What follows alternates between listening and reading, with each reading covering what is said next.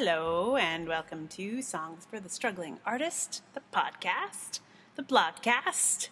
This is episode 16, and today I'm going to be reading to you a blog that I wrote in the spring after working in a classroom. Well, I was working in several classrooms, but there was one particular classroom that I was in, and I just realized that I couldn't do it anymore. So I will read to you the blog in a moment. It is called Why I Shouldn't Work in Schools Anymore. And I posted it recently on Facebook. I posted it on the blog last week and posted it on Facebook a couple of days ago. And it's been surprisingly popular. It's been a post that's been kind of going around.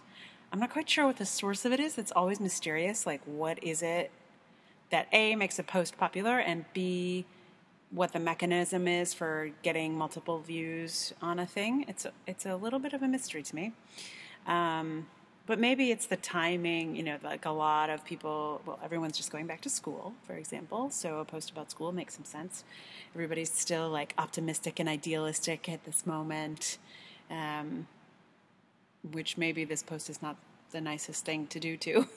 But I think it's sparking anyway some interesting conversations, which is good.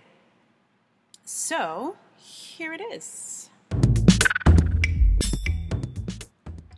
Why I shouldn't work in schools anymore. I've written before about the changing landscape of teaching artistry. I've written about how arts education has changed in my years in the business. For the most part, I do most of my teaching outside of school environments these days, but every so often, I'm brought back into the arts and education world.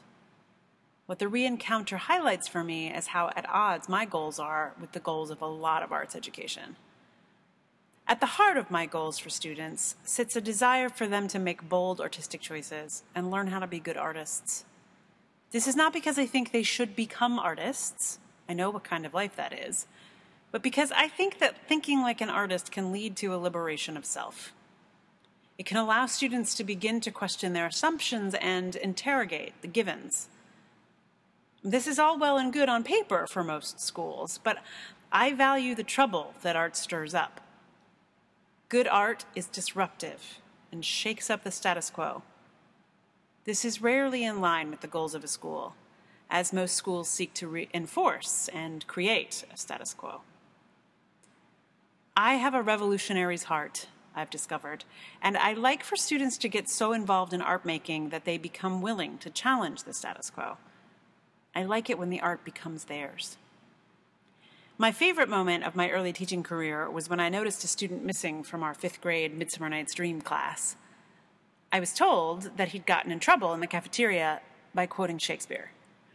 I'm still delighted to think about a small 5th grade kid standing up at his cafeteria table and proclaiming loudly, with gestures, "Enough! Hold! Or cut bowstrings!"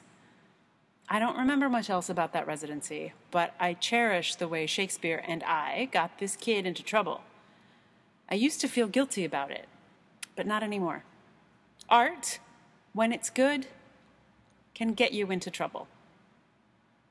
The more art becomes education, the more it becomes a rubric and a set of skills to learn, the less likely it is to get you into trouble. And this is why working in education isn't really my bag anymore. Bring me in to teach your students, and I will encourage them to be bold, to take risks, to be silly, to be loud, to look for mischief, for the game, for the spirit. I trained in clown. I'm inclined to make a mess. That's probably why you don't bring a clown into your classroom.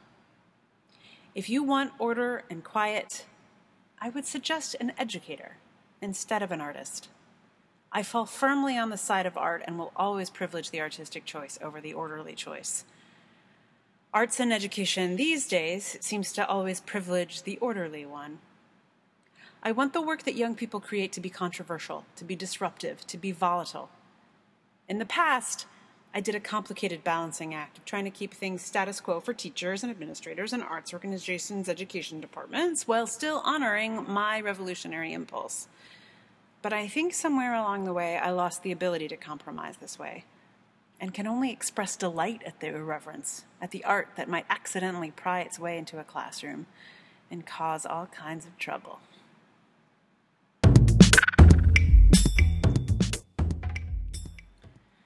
So that is my troublemaking blog.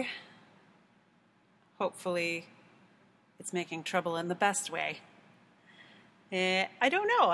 It's funny. I haven't had a lot of comments on it aside from, hey, no, schools need you. You should still work in them. Because, please, kids need you. And like, that's true. But, that's a tough road to hoe, I have to say. And I guess I really should say, like, I think, this is true of probably not just the arts as well, that there are quite a few educators who are just as interested in challenging the status quo, and for whom this kind of dance between order and chaos is probably just as salient. But, it's like I've been in I would say probably over 300 schools over the course of my arts and education career. And there are those really amazing schools where teachers are teaching students how to question, and the administration supports that idea and totally understands that learning is happening when there's lots of noise. But those are actually really few and far between in my experience. I'd say like 98% of the schools are interested in people shutting up and sitting down, and 2% have got it going on. And those places are really inspiring, and it's always amazing to see that in action. And I have met some extraordinary educators over the years. So, yeah, that's the sort of counterpoint to the like, I'm done with this teaching business. Yeah, that there are teachers who are really extraordinary and schools that are extraordinary. Of course.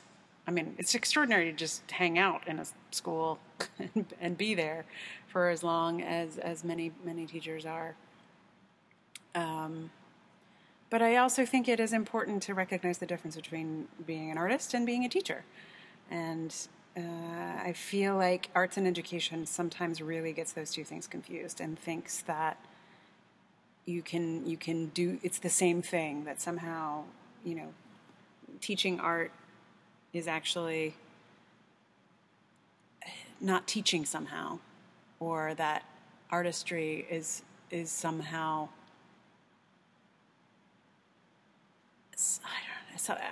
that art is orderly. There is a conception that art is orderly that I think is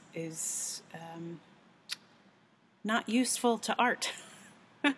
So, yeah, it's an interesting question. I feel like a friend of mine who lives in Switzerland, I think, he said they don't have any arts education at all.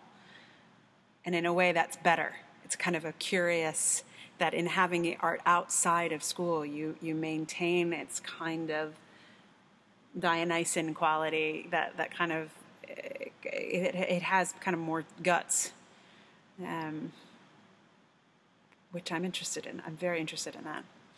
So anyway, that's the story of the teaching and the thinking about teaching and arts teaching and all of that stuff. It's a complicated idea, but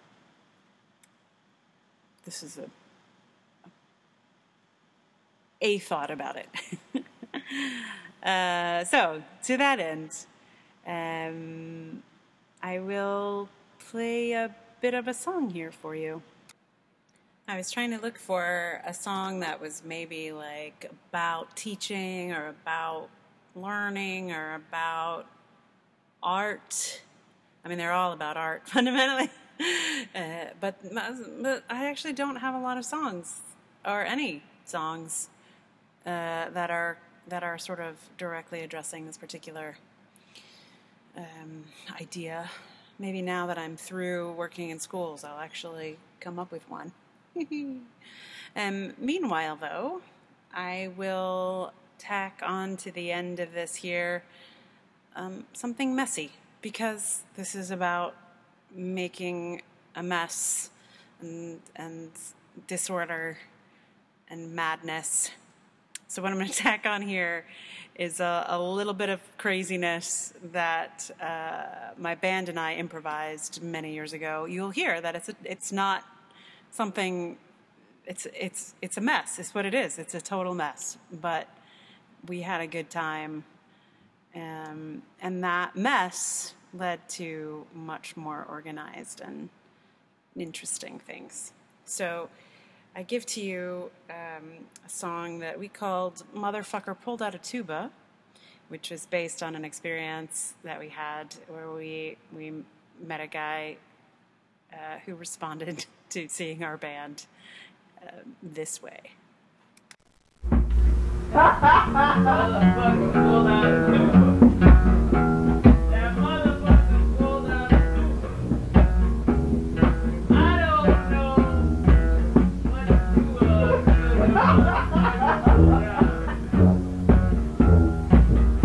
Popped in to the theater. What's he doing? Is that an alligator?